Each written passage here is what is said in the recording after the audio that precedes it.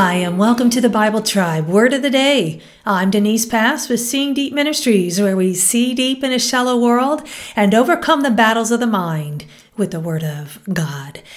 Convictions can be rationalized away, and if someone talks you into something, they can talk you out. But when we are convinced of truth, we must hold firmly to what we believe. Reading today in the book of Romans, chapters 13 through 14, and the verse of the day is Romans 14, verse 5. One person esteems one day as better than another, while another esteems all days alike.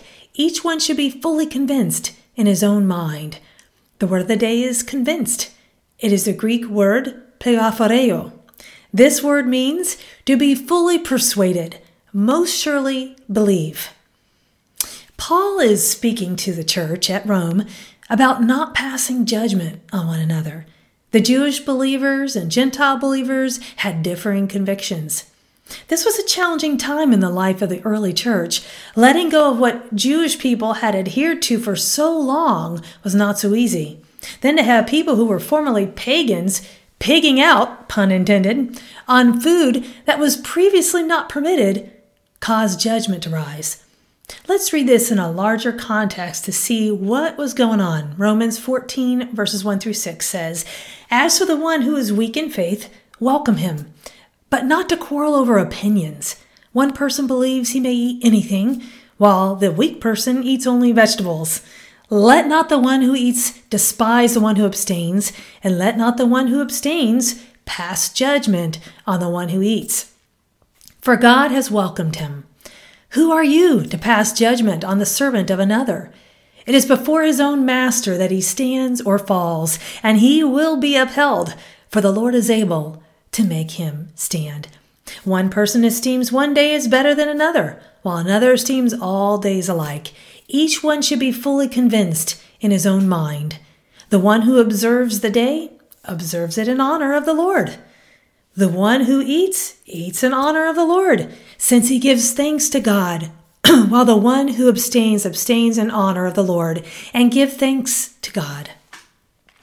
God isn't looking for the outward obedience, but inward.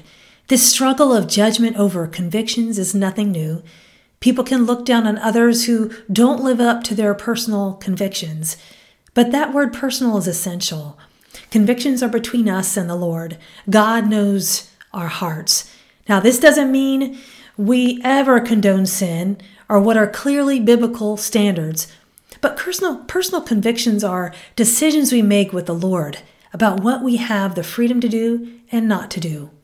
Paul says this well in verse 23 in this same chapter.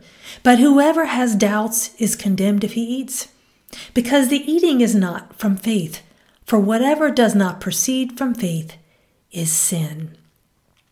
Follow others as they follow Christ, but don't follow others in their personal convictions. Discover your own convictions by studying God's Word and living in accordance with what He reveals to you.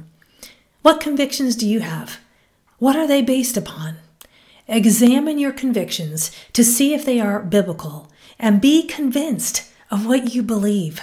Go with God and His precious Word, friends. Join us tomorrow in the book of Genesis.